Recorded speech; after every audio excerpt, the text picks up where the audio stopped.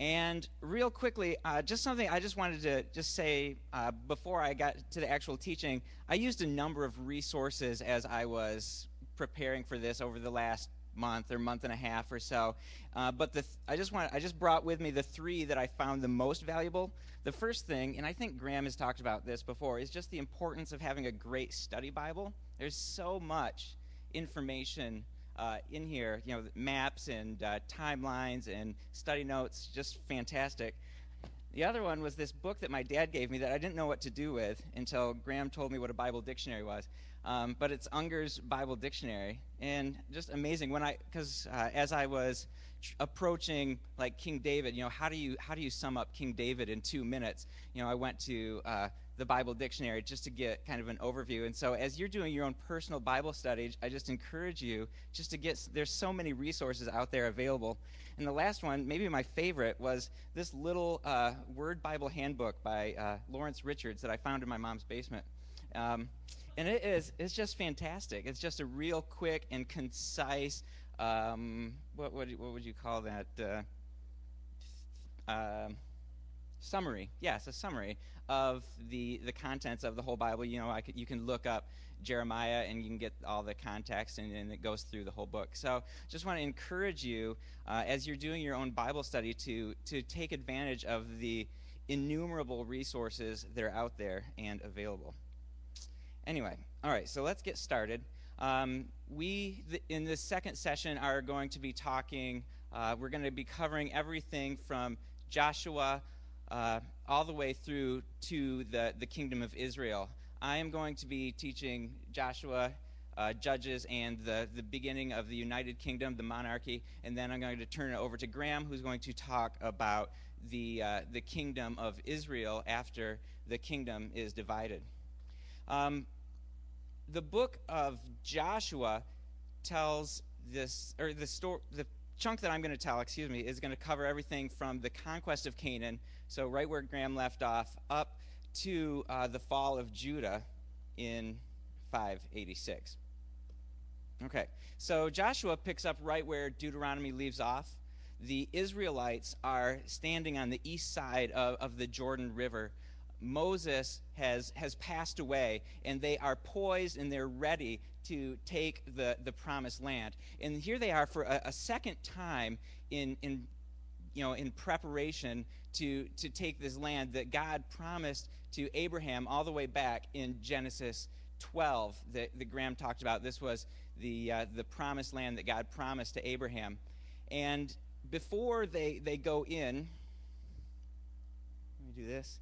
Before they go into the land after Moses dies, they raise up a new leader. Somebody else has to lead the Israelites. And so they appoint Joshua to take over from Moses and to lead the people. And so you might be wondering, all right, well, who is this Joshua character? Well, we've actually seen him quite a bit through the narrative of the Pentateuch. Joshua, he is the assistant and, as we're learning, the successor of Moses. And earlier on, we see him as Hoshea, but eventually Moses changes his name to Joshua. And he kind of assists and helps Moses with various things. He is a victorious commander of the Israelites in battle. He accompanied Moses halfway up Mount Sinai when Moses first received the Ten Commandments. He helped oversee the tabernacle after the golden calf incident. And he was one of the two spies, along with Caleb, who said, after spying out the land, who said, yeah, we can do this. God has brought us this far. He is faithful, and he's going to take us the rest of the way. And so Joshua and Caleb are one of the two survivors of this 40-year wandering in the desert. As the rest of that generation dies in the desert, here they are on the east side of the Jordan. Joshua is raised up as a leader, and they're ready to take the land. And so the people are finally prepared. Okay? And so the conquest starts with this kind of a miraculous sign from God as they prepare to cross the Jordan into the land of Canaan. The priests pick up the Ark of the Covenant, and they begin to cross the Jordan River. And when they step into the Jordan River, the river stops flowing. There's a wall of water, right? The water stops. And so the Israelites are able to cross into the promised land on dry ground. And as we can remember that Graham mentioned, this is kind of a throwback to when the Israelites crossed the Red Sea on dry land. And so this does two things. It strengthens Israel's faith. They can obviously, God is with us because the river stopped. We were able to cross over on dry land. And it also terrified the Canaanites, who were already a little bit nervous about this giant tribe of people sitting on the east side of the river waiting to come into the land. And so once they are across the river, they rededicate themselves to God. They build an altar to God, and they get circumcised, which seems like an interesting choice right before they're about to take this land. But the circumcision, the covenant sign of circumcision, had been abandoned as they wandered in the desert, and so they needed to start things off on the right foot, and they wanted to restore that covenant relationship with God. So they got themselves right with God. And after this, Joshua leads them to attack the walled city of Jericho. And as they approach Jericho, it's this giant city with these huge walls that seem completely impenetrable for these people who've been wandering around the desert for the last 40 or more years.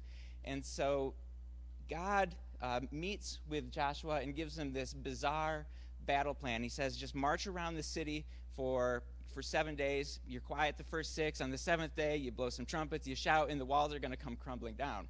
So Joshua puts his trust, the people of Israel put their trust in God. They follow this battle strategy. The walls come tumbling down, and they come and they overtake the city of Jericho. They get this first major victory in their conquest of Canaan. And we see that God comes through for his people as they put their trust in him. And so after the attack on Jericho, there's this big victory. Everybody's excited. It is time to take this much smaller city of Ai. I believe that's how you pronounce it, Ai.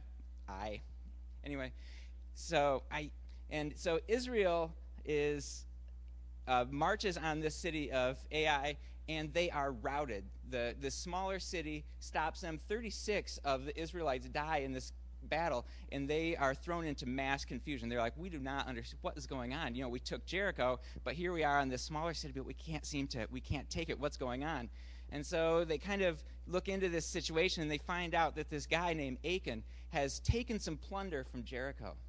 And God said, don't take anything. You're just going to leave everything in Jericho and dedicate it to the Lord. But Achan decided, I'm just going to go ahead and take some of this stuff. It's pretty nice. God doesn't need all of it. And so he has kind of broken this relationship with God, and so they figure this out. He's identified, and they kill him. And then they decide, all right, let's try again. Let's go on Ai. And after this situation, they march on Ai, and they are victorious. And one thing that I learned in my research from one of these books, one of my resources, Richards said, these two battles are particularly vital in this initial stage of the conquest. Obedience will bring continued victory, and disobedience will bring defeat. And so it's very interesting, I think, as we see the Israelites, being faithful to God with this crazy battle plan, defeat Jericho, and then because of one man's faithlessness, they are defeated as they attack the smaller city. Well, they continue in their conquest, and another interesting point is that military strategists actually still look at Joshua's his battle plan and study it because of what a brilliant strategy it was. He takes the center of Canaan first, then he moves up into the northern section and takes that, and then moves into the southern section and takes that. And so we can see the wisdom of God being poured out onto Joshua throughout the entire taking of the land of Canaan. And so they do that. They take the land, and it takes them 7 years to take all of the land of Canaan. And after that, it's divided into the 12 tribes. And at this point, Joshua is like 110 years old. And so the people are finally in the land that they're supposed to be. They're a large nation. Like Graham was saying, the 3 promises, we're starting to see that second promise come into fulfillment. They are finally in the land that they're supposed to be in. And so the book of Joshua ends on a really positive note. The faithful Israelites have restored their covenant relationship with God, and they are living in the land that God promised to Abraham way back in Genesis 12. And they're finally entering into the rest that God has promised to them. And in Joshua 24, verse 31, it says, Israel served the Lord throughout the lifetime of Joshua and the elders who had experienced everything the Lord had done for Israel. So Joshua ends on a really high note. Everything seems to be going pretty well for Israel. And so now they're in the land of Canaan, and they're ready to receive the promises that God has promised to them. And all their whole job at this point is to dislodge the rest of the Canaanites. And so as they fought and kind of took the land of Canaan, they haven't gotten rid of everybody. There's still pockets of Canaanites in the land. And so what their job is to get rid of the Canaanites and cleanse the land from paganism. And so the book of Judges, which is what we're jumping into next, covers the time period from the conquering of the Promised Land to the time of the monarchy. We don't know exactly how long this period of it is, but the approximation is about 340 years are covered here in the book of Judges. And this, coming off of the bright and high point of the book of Joshua, is an incredibly dark time for Israel. The people who had been following God faithfully, they had seen God provide for them and deliver their enemies into their hands, that they restored covenant relationship. We find that they just stumble and they fall. And then the Bible, it says in the book of Judges, it says, the people served the Lord throughout the time of Joshua. They served God throughout the time of Joshua. But after that generation had been gathered to their ancestors, another generation grew up who knew neither the Lord nor what he had done for Israel. Then the Israelites did evil in the eyes of the Lord and served the Baals. So we see that after the generation of Joshua that had survived the desert, who had seen God miraculously provide for them as they take the promised land, these people pass away, and the next generation, they don't remember what God had done for them, and they start serving the Baals, the gods in the land of Canaan. They are not faithful to get rid of the Canaanites in there. They actually start making some relationship with them, and they begin intermarrying with the Canaanites that they're supposed to be destroying, and this leads to them worshiping the gods of the Canaanites.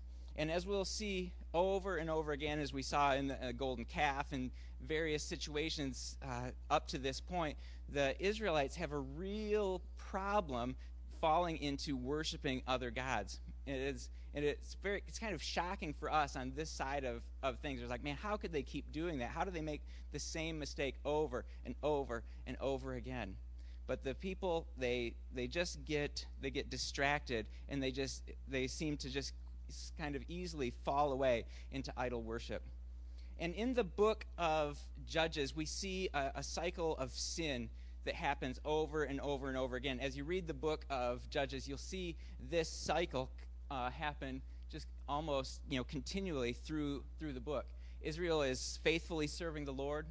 They then fall into sin and idolatry. They are enslaved, or they're oppressed by some enemy from the region. Israel cries out to the Lord because they're in pain. God raises up a judge, and Israel is delivered, and they start serving the Lord again, and then they begin the cycle all over again. And so over and over in this 340-year period, we see the Israelites call on God, and he rescues them, miraculously sometimes, and then they just kind of get used to it, and they fall into sin again. Just the cycle continues, and that is why the book of Judges is such a dark period. We see just the spiritual and the political decline of Israel during this period. And the people have abandoned their faith, and the rest that they were supposed to be enjoying here in the promised land, and the ability to be a blessing to the nations around them, is not happening because of their lack of faithfulness, because they're constantly dealing with the oppression that their faithlessness is bringing into their lives. So this is just a list. Nope, I got to do this one. This is a list of the judges, and some of these judges might be familiar to you. Perhaps you might remember the story of Deborah or of Samson, the story of Gideon. There's a lot of great stories in the book of Judges. And during this time of these judges kind of rising up and getting victory for the Israelites, we see a really important theme. We could focus on the darkness and the faithlessness of the Israelites, but when you read the whole Old Testament, when you read it as a big story, we see the covenant faithfulness of God shining through.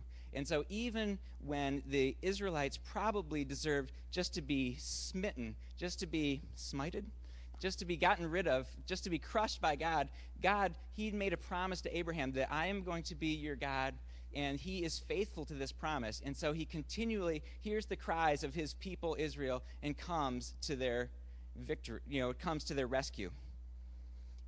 During the time of the Judges, I just want to touch really quickly on the book of Ruth.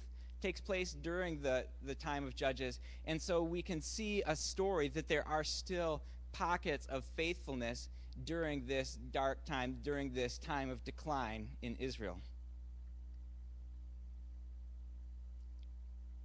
The time of the Judges ends with probably the greatest judge, and his name is Samuel. Samuel is a pretty big deal in the Old Testament, and he led the Israelites into a season of faithfulness that they had not seen for many, many generations.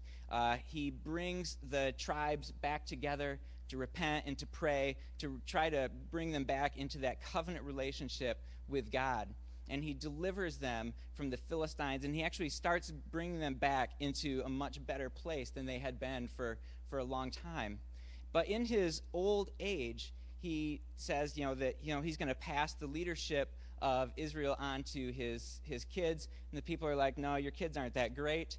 We want a king. We would like a king. We want to be like every other nation. And Samuel is a bit disappointed by this. Yes. So Samuel is disappointed, and he feels rejected, that the Israelites are rejecting him. So he talks to God about it, and God says, no, they're not rejecting you. They're rejecting me. But go ahead and give them a king. And so Samuel comes back to the Israelites and says, I don't think you understand really what you're asking for here. Having a king is not going to be great. He's going to take your sons. He's going to take your daughters. He's going to take your food. He's going to take your fields. He's going to take all this stuff for his own use. I think that it's not what you imagine it is going to be. But they're like, no, we want a king anyway. And so God tells Samuel to anoint Saul. And now Saul is a tall and handsome guy. He enters into the Bible story, and he's looking for some lost donkeys. And him and his friends, they can't find these donkeys, so they decide, we're going to go talk to the seer. We'll ask him, what happened to the donkeys. And wouldn't that be great if we could just call up Sarah Gerber and be like, hey, I can't find my keys. We'll call the seers. Okay, so Saul's looking for his donkey. He goes to the seer. Samuel meets him, and God has highlighted Saul, and Samuel invites him to a feast and anoints Saul as the next king the first king of Israel. And so then shortly after this, Saul leads the Israelites in this great victory. Everybody gets really excited about him, and they're like, this guy's going to be a fantastic king. And so Saul is the king. We pretty quickly see a decline in Saul's life. he begins to make pretty terrible decisions.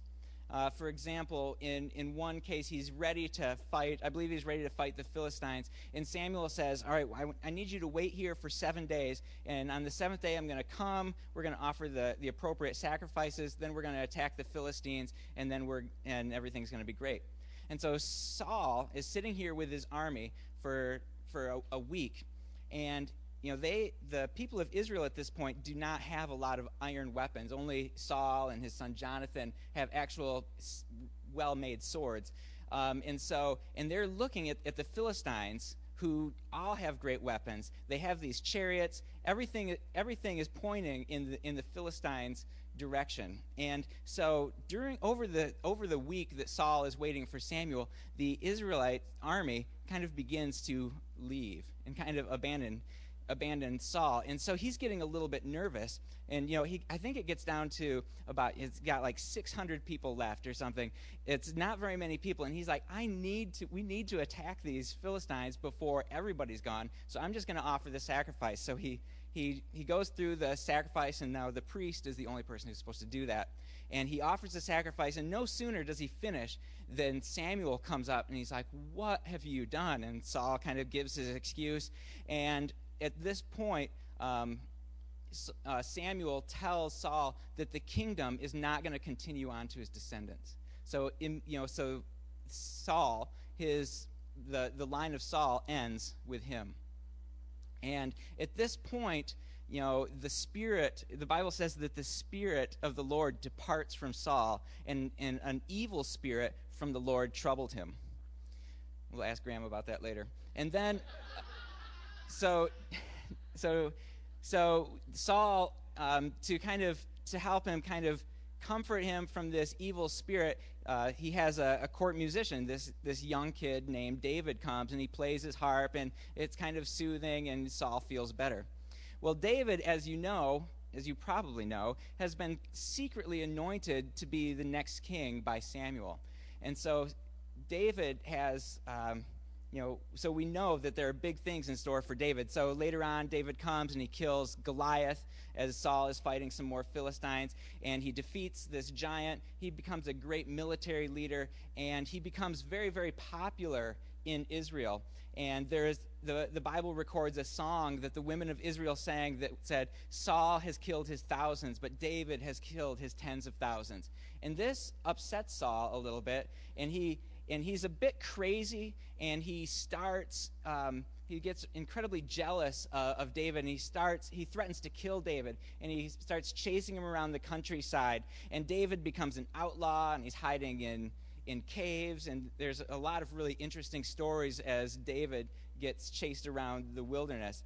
But eventually, Saul, in another battle with the Philistines, the Israelites are defeated, but instead of getting captured, Saul falls on his own sword, and he dies in that battle.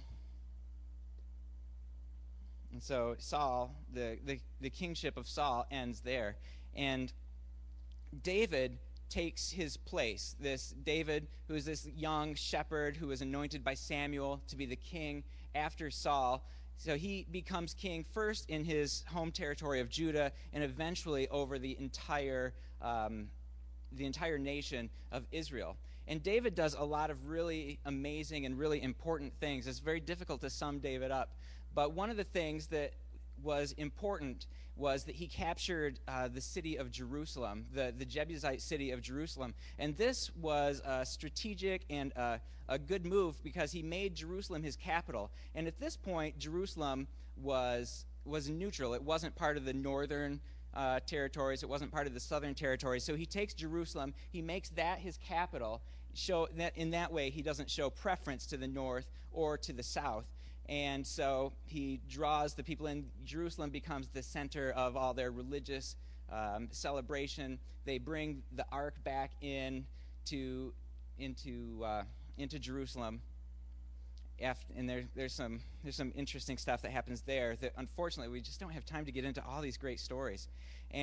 But David is a man, as he was bringing the ark in, we see that he's just a man that is faithful, and he's dedicated, and he's passionate about God. He loves to worship God. And during his lifetime, he actually wrote 73 of the 150 Psalms that we have, the book of Psalms. And I just want to touch on that really quickly, that the Psalms is it's the poetry and the songs and the prayers that the Israelites used as they worship God. And so David, along with a number of other people like Solomon and Moses and some guy named Asaph, they all were also wrote many of the Psalms.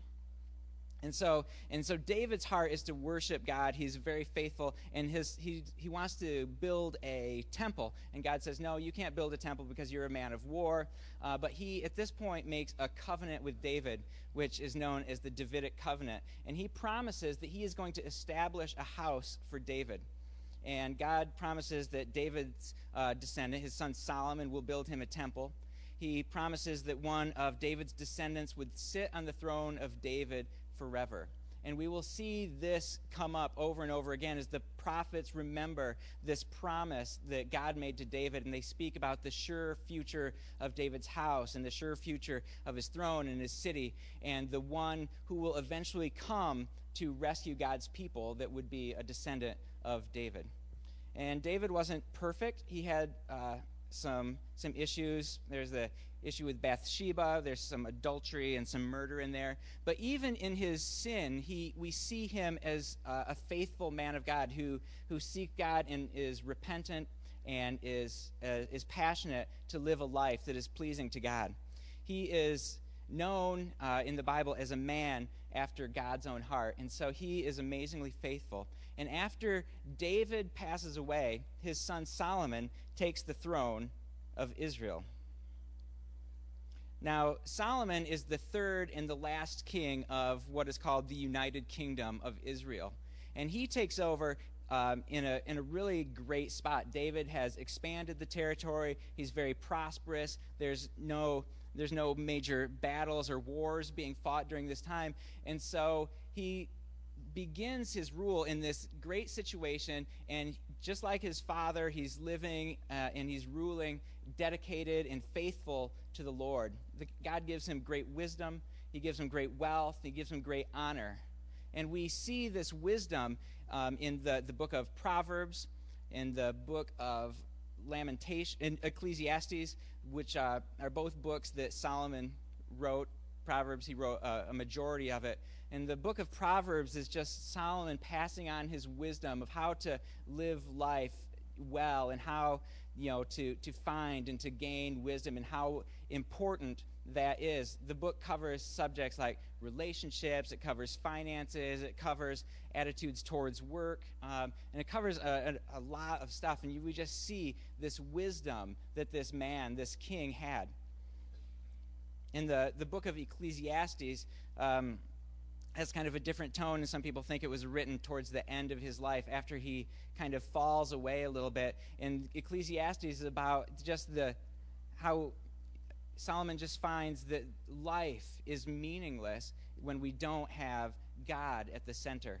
And so we see just the wisdom pouring out of this guy. Solomon also built the temple of Jerusalem. David had prepared all this stuff, and so Solomon takes all the materials that David had prepared, and he builds this glorious, glorious temple in Jerusalem. And things are going really well for Solomon and for Israel. Everything's great until he begins to marry multiple wives. He begins to marry multiple foreign wives. And we see that both of these are prohibited by God for the king. He can't do either of these things. But Solomon, he begins to do this, and as is the case with the rest of Israel, as he marries these foreign wives, he begins to fall into paganism and begins to fall into worshiping these other gods. And in 1 Kings 11, verse 4, it says, "As Solomon grew old, his wives turned his heart after other gods, and his heart was not fully devoted to the Lord his God, as the heart of David his father had been." And so as he kind of falls away from God, we see enemies rise up externally, and we see enemies rise up internally in Solomon's kingdom. In Ahijah, the prophet comes and he says that the kingdom is going to be torn away from Solomon.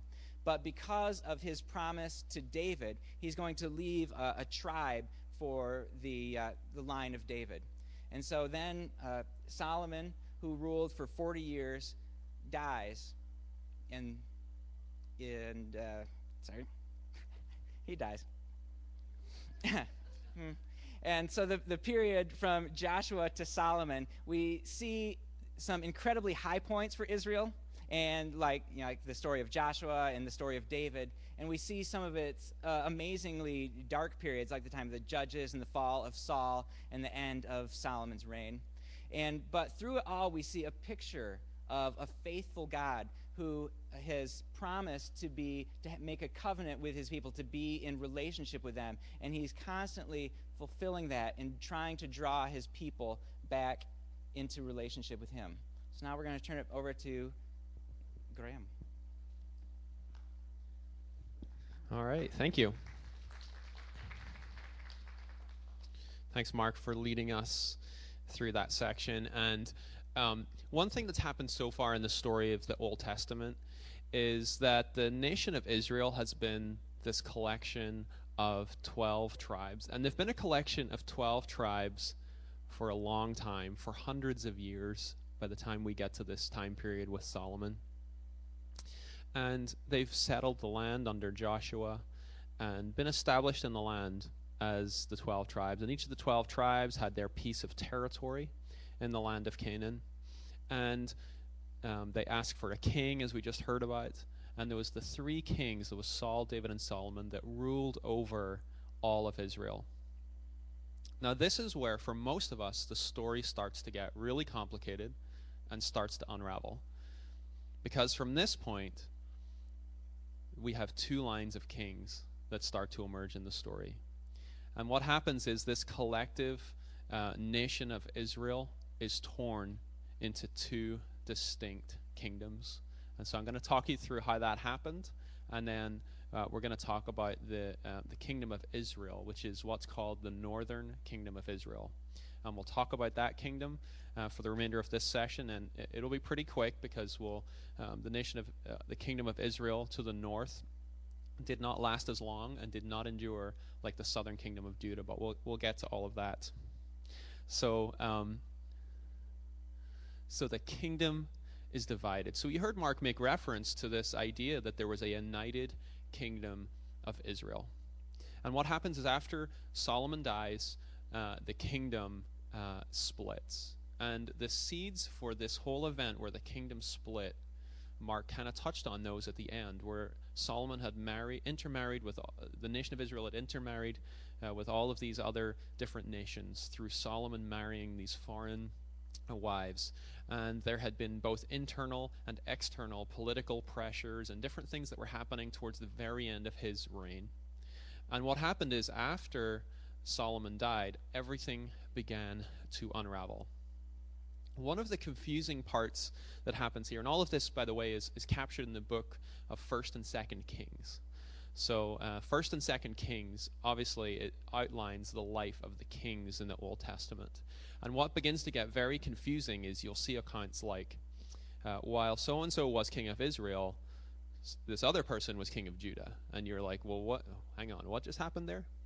And it's important for us to realize that this split in the kingdom takes place, and kind of why that happened, and how that begins to split the story of the Old Testament in two different directions. And so I'm going to talk about the northern kingdom of Israel, which is one direction the story splits, and then Mark in the final section will take us through the story of the kingdom of Judah in the south, which is ultimately the kingdom that endures. So at the end of Solomon's life, he passes away, and there's this split in the kingdom. And before Solomon had died, he had said to one of his sons, he had said to a son called Rehoboam, and you're going to have to pay close attention here because these names rhyme. They're pretty close. And so that's why I have Rehoboam versus Jeroboam, because ultimately that's what it comes down to. But Rehoboam is the son. He's the son of Solomon. And Solomon, before he dies, says to Rehoboam, I want you to be king. Now remember, Solomon is thinking that the kingdom is going to stay united. So he says to Rehoboam, you are my successor. You are the successor to my throne, and you will reign over this united, what we would call the united kingdom of Israel. All 12 tribes. So Rehoboam begins, and he has a very brief time where that happens. But there's another guy on the scene called Jeroboam. And Jeroboam had been a close advisor to King Solomon. And so King Solomon is ruling. It's towards the end of his reign. And Jeroboam, as this trusted advisor, is ambitious. And one day, a prophet comes to Jeroboam and says to him, "You will ultimately reign over these tribes. Ultimately, you will reign. You will be installed as ruler, except for the tribe of Judah." So Jeroboam jumps the gun a little bit, because the next thing we read is that Solomon sends him into exile. And so we don't know exactly what happened, but reading between the lines, Jeroboam clearly goes to Solomon and tries to take charge while Solomon is still alive.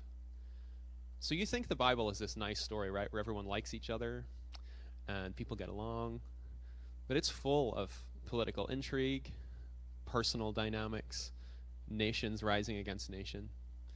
And sometimes I think we feel like, man, the Bible times it was so smooth sailing. People just listened to God and got along with each other. Not the case. So Jeroboam is sent into exile. And where does he go? He goes to Egypt. So Solomon tells Jeroboam, you've tried to rise against me, you have to go to Egypt. So Jeroboam goes to Egypt and waits until King Solomon dies. Jeroboam hears that Solomon has died, comes back to Israel, comes back to Jerusalem. Now Jeroboam is well liked, and the people actually gather around Jeroboam, and Jeroboam goes with the people to Rehoboam. Remember, it's the son who Solomon said he wants to rule.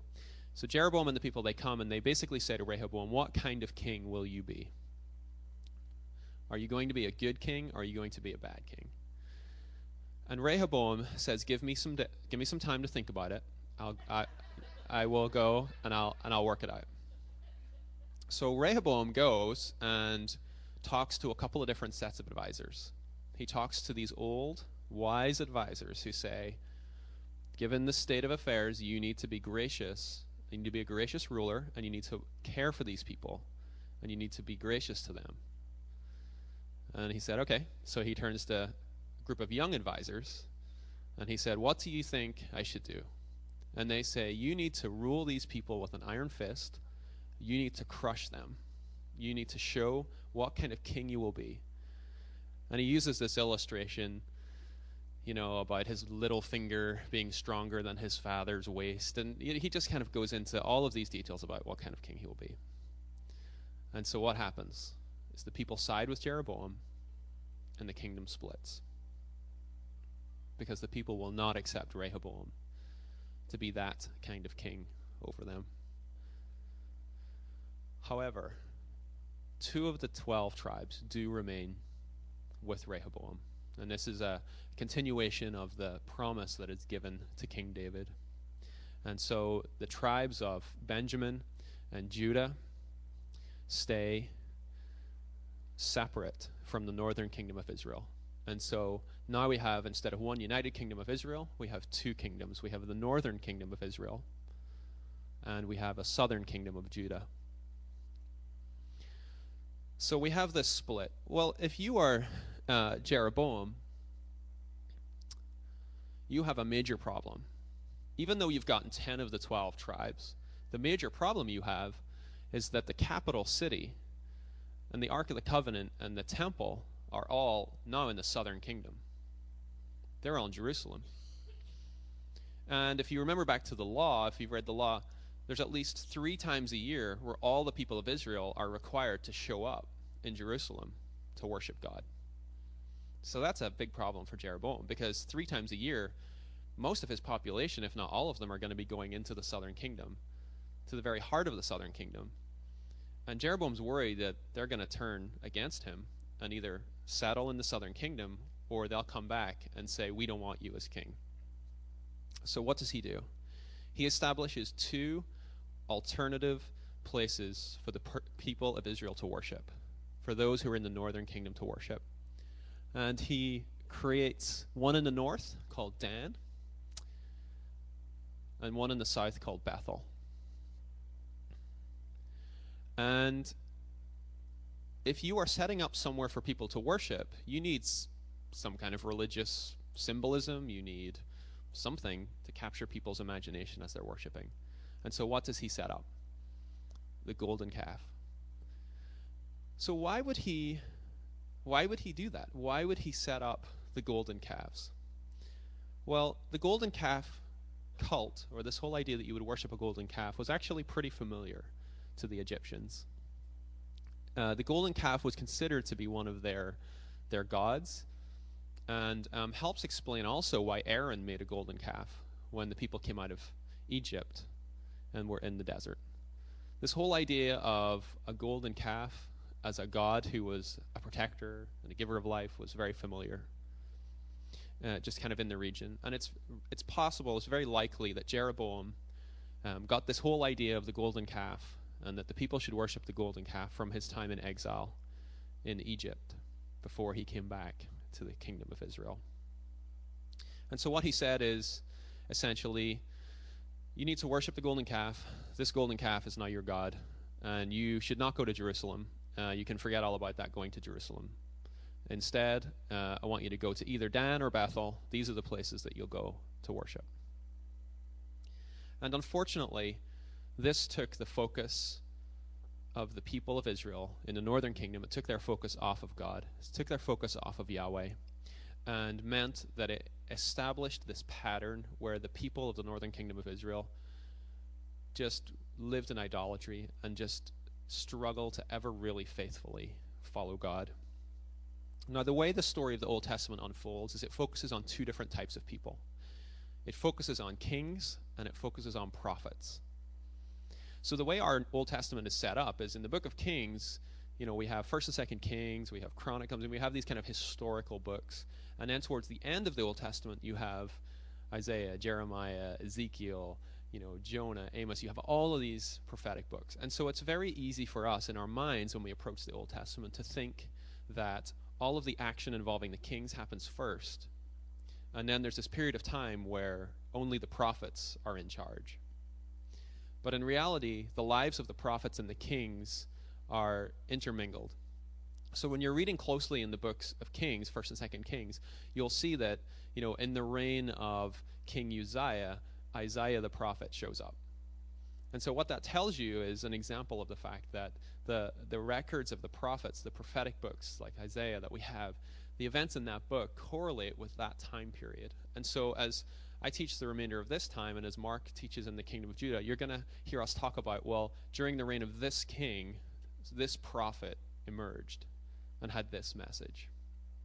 And together, the prophets and the kings are the two different types of people who drive the story forward. It's a little bit like when you study U.S. history. What do you typically focus on? Well, President so-and-so, this is what they did. And this other really important politician maybe had this voice or this to say or that to say. But, one of the easy ways to understand national history is to look at the leaders and what did the leaders do. And it's the same for the Old Testament. We really get a sense of what did the kings do and what did the prophets do, because they are the major representatives of this time period. So this shows you how the kingdom splits, and you can see with a star right in the middle is Jerusalem. And you can see the blue territory is the kingdom of Israel to the north, and to the south, the kingdom of Judah. And look at all these other nations that are around: the kingdom of Edom, kingdom of Moab, Ammon, Aramean tribes, and right up in the top right corner, you'll see Damascus and the Assyrian Empire.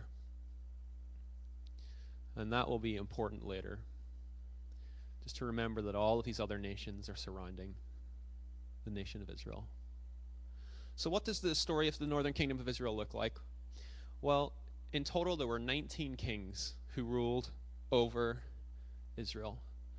And unfortunately, they were all deemed to be evil by God. They were not wise and godly rulers. They were rulers who were themselves living in wickedness and did not follow God, and they encouraged their people to do likewise. Here's a list of the kings of Israel in the northern kingdom. Starting with Jeroboam, we just heard about him. He was the first one. He established the shrines at Dan and Bethel, and it goes down the left-hand column. Jump up Joahaz would have followed Jehu, and all the way down to Hoshea, who was the last king of the northern kingdom of Israel. Now, there's a couple of kings in particular I'm going to make a reference to. Most of these kings, there's very little historical record. They came, they were a bad king, and they died, and the next king came in their place. But there are a couple of kings in particular I want to talk about. Ahab, who was bolded there on that first column, and then also Jeroboam II, who you see on that right-hand column. The reason I'm going to talk about them is because there are particular prophets who come into the Bible story during the reign of these kings. And I'm going to talk about those prophets in just a moment here. But as I talk about these prophets, and as I say, they emerged during the reign of Ahab, and they emerged during the reign of Jeroboam II, you get a sense of kind of where they fall in order. So just jumping back to this slide real quick. All of these kings were deemed to be evil by God, and instead of there just being one family line where the king would be on the throne, and then it would go to his son, and then to his son, and to his son, instead you have all of these different families who are vying for political control and who are trying to rule. And it's a turbulent, turbulent time. Of the 19 kings, 7 were assassinated, 1 committed suicide, 1 was stricken by God, and 1 was sent into exile. And the average length that they ruled on the throne was 10 years. Now, some ruled a lot longer than 10 years, some ruled a lot shorter than 10 years. Now, as I mentioned, there are prophets that are also in the land as well as kings. So the kings are ruling, but the prophets are sent by God at various points in the history of the northern kingdom of Israel. And those prophets are sent with a particular message. So the prophets come and they say, this is the word from God. And sometimes in Hebrew, the prophet is referred to as the mouth of God. That's how literal it is that God is speaking through these prophets. And so these prophets would come and speak.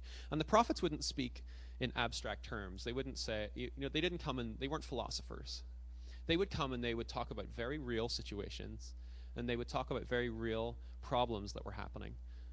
And there are some of the prophets that we read about in the Old Testament that were in the northern kingdom. They prophesied in the northern kingdom of Israel, and there were other prophets who prophesied in the southern kingdom of Judah. And what I'm going to take you through are the few prophets that were part of the northern kingdom, and Mark in his final session will talk about the ones who were associated with the southern kingdom of Judah.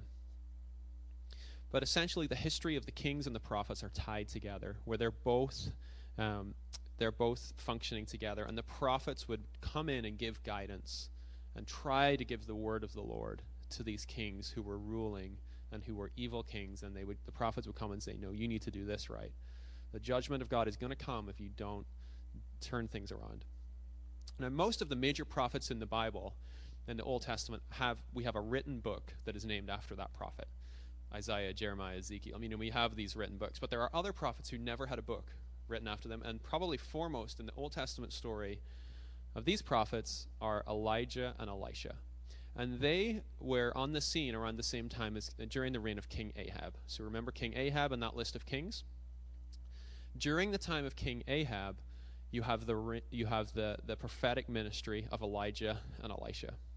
Now, King Ahab was particularly notorious in the list of bad kings because he made following Baal the official state religion.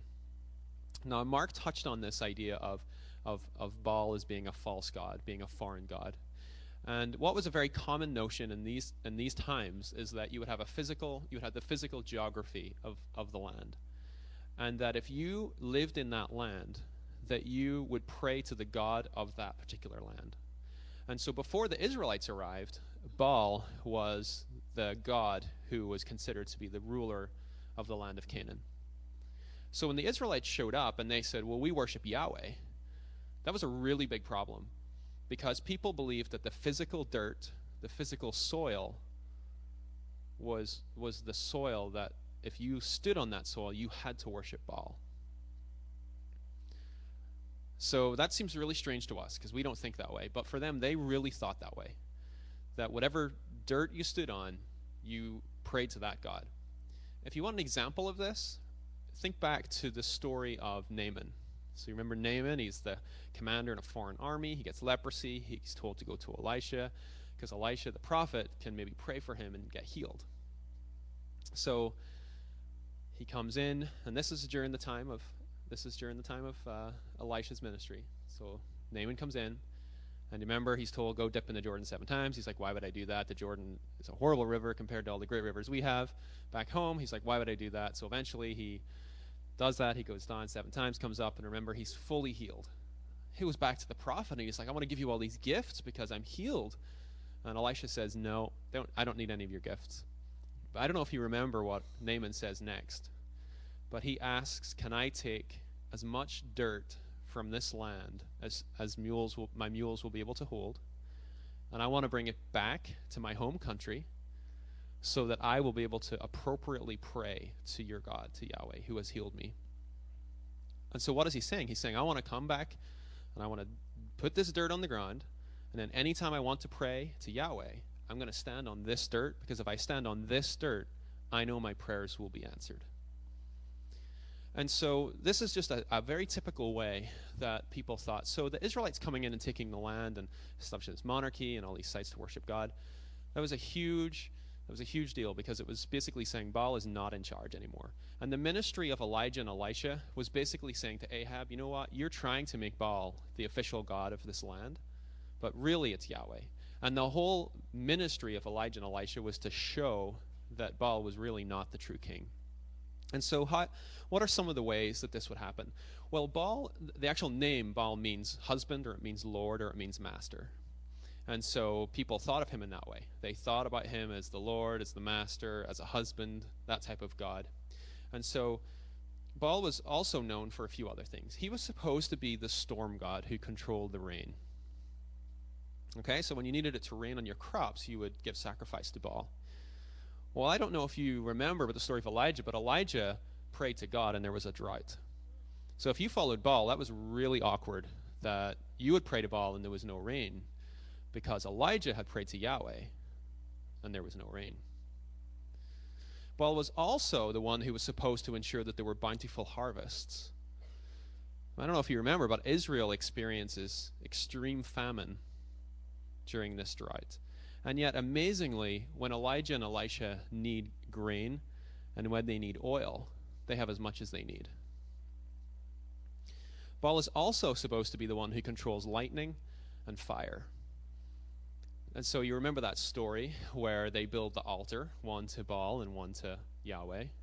And what happens? The priests, they try to command fire to come. And Baal should be able to do that because he's supposed to be the god of fire. What happens? No fire comes. Elijah prays to Yahweh, and fire comes. Finally, Baal is supposed to be able to control life and death. And it's Elijah and Elisha whose ministry demonstrates that God is able to raise the dead. So that is a really clear example of the battles that are going on in the land at this time. You have evil kings trying to put in a system where God is being deposed and Baal is being installed as the official god. And you have the prophets who are the voice speaking for Yahweh and saying, no, you cannot take this course of action. God is the one who is in charge. So that's a very clear example of the dynamics that are happening at this time. Now, I'm going to talk about 3 other prophets, and then we'll wrap up. And I'm going to do this very quickly. The 3 other prophets I'm going to talk about who prophesied in this northern kingdom of Israel are Jonah, Amos, and Hosea. And I'll just go through them quickly in turn. So Jonah is a really unique book in the Old Testament because it tells the story of one particular incident in the life of Jonah. Most of the prophetic books are a series of proclamations or speeches or things that the prophets do. But Jonah, it's about one particular story. Now, Jonah, we really know about because of Sunday school, most of us, right? It's a great story to tell kids. What, the fish ate Jonah 3 days? And so what's the whole point of the Jonah story? Well, God tells Jonah to go to Nineveh, that great wicked city. Nineveh is a symbol of wickedness for the Old Testament Israelites. I mean, if you said, that would be, think of the absolute opposing city to anything that your nation held dear, So think about just the heart of enemy territory. God says, go to Nineveh. Why would I go to Nineveh? Those people are wicked, and they would never want to hear from God. So that's why Jonah runs away. I mean, we think Jonah was selfish, but Jonah, that was not an easy assignment. So Jonah goes and tries to flee from God, and we all know from Sunday school that the fish and God conspired to make sure that he got to Nineveh. And it's just this incredible snapshot where we see that God has compassion and mercy on whoever he wants to have compassion and mercy. And it's a message for Israel, but it's a message that's essentially timeless, where if God wants to bring his message of forgiveness and compassion to the enemy, that, whatever you would consider to be your enemy, that God is well within his right to do that, and he will do that. And sometimes the people who we don't think God would ever want to reach are the exact people that God sends us to. And that's the message of Jonah. Okay, moving along quickly, the next prophet is Amos. Now, Amos is interesting because he was actually a farmer. He was a dresser of fig trees, and whatever that means, and he lived just south of Jerusalem in the southern kingdom of Judah. And God said, I want you to go and prophesy to the northern kingdom. So this is an example of a prophet being sent from the southern kingdom to prophesy in the northern kingdom. And he goes to one of those sites that Jeroboam had established. He goes to Bethel. So remember, Bethel is one of the two centers where they would worship the golden calves. So it's not exactly, a place where he may feel welcome. But anyway, God sends Amos, and this is during the reign of Jeroboam II. So you remember one of those other kings that I highlighted on that list. So this is a little bit after Ahab, closer to the end of the northern kingdom of Israel. And so basically this happens during the reign of Jeroboam II. And Jeroboam II reigned for quite a long period of time. So Amos is sent, and he basically is sent during a time of political and military prosperity. So even though kind of morally and spiritually things were in a bad place, it's not as if the kingdom of Israel didn't have good times in terms of materialism, in terms of their borders being secure. They still had kings who would go and do battle. And so Jeroboam II reigned in a time when there was actually some sense of national stability, even in the midst of this kind of moral decline that was happening. So Amos goes, and he said essentially, there's massive amounts of corruption, injustice, morality is terrible. You need to turn and follow God, or destruction is going to come upon you. And he tried to warn that the injustice and everything that was happening in the kingdom of Israel was not acceptable in God's eyes, and that it was a warning to Jeroboam. And it's done through a series of visions and pictures. Now, unfortunately, Amos's prophecy was not heeded, so God has to send another prophet. And he sends the prophet Hosea, again during the reign of Jeroboam II. And we know the story of Hosea because Hosea is told by God to marry the prostitute Gomer. And Gomer is obviously unfaithful to the prophet Hosea. And it was a picture of God's faithfulness to Israel, even though Israel was being unfaithful. And Hosea embodied the faithfulness of God, where God would stay faithful to the people of Israel despite their unfaithfulness to him. And Gomer would be unfaithful to Hosea, and yet Hosea was to stay faithful to Gomer. Again, God, using Hosea, talks about the fact that if Israel does not change her ways, that a judgment is coming. Unfortunately, none of this was heeded by the kingdom of Israel. And in 722 BC, so 722 years before the birth of Christ, the Assyrians come in and they conquer Israel. So remember in that top corner, we saw the Assyrian Empire. Well, they come in. They were a ruthless and greatly feared empire at the time. And they came in and they just swept all before them. And they took over the kingdom of Israel. And kingdom of Israel essentially ceased to exist and has not existed. Those 10 tribes, they kind of just dissipated into history. And unfortunately, after around 200 years of the existence of the northern kingdom of Israel, it is no more. The southern kingdom of Judah still is in existence at this point. And many of the Israelites from the northern kingdom actually flee to the southern kingdom of Judah for safety. And some are brought into captivity by the Assyrians. And so why did this happen? Why would God have this kingdom basically end? And really it's failure of the Israelites to keep relationship with God. That it could only go on so long that the people of Israel would continue to live in wickedness before God. And why that is such a big deal is tied with that third promise given to Abraham, where his descendants were supposed to be a blessing to all nations. They were supposed to be an example to all nations of how relationship with Yahweh was supposed to be. And generation after generation in the northern kingdom were not living and fulfilling that third part of the promise, and God had to come in and basically take very drastic means. As I said, the southern kingdom still exists at this point, and Mark's going to lead us through that southern kingdom of Judah in our next session. So again, take a moment, write a question or two, comment, things that you're not sure about, and we'll take about a 5 to 10 minute break, and then we'll wrap up. Is it okay if we go a few minutes after 12 today? We started a little bit late. If we go about another 10 minutes after 12, is that all right? All right? Okay, great.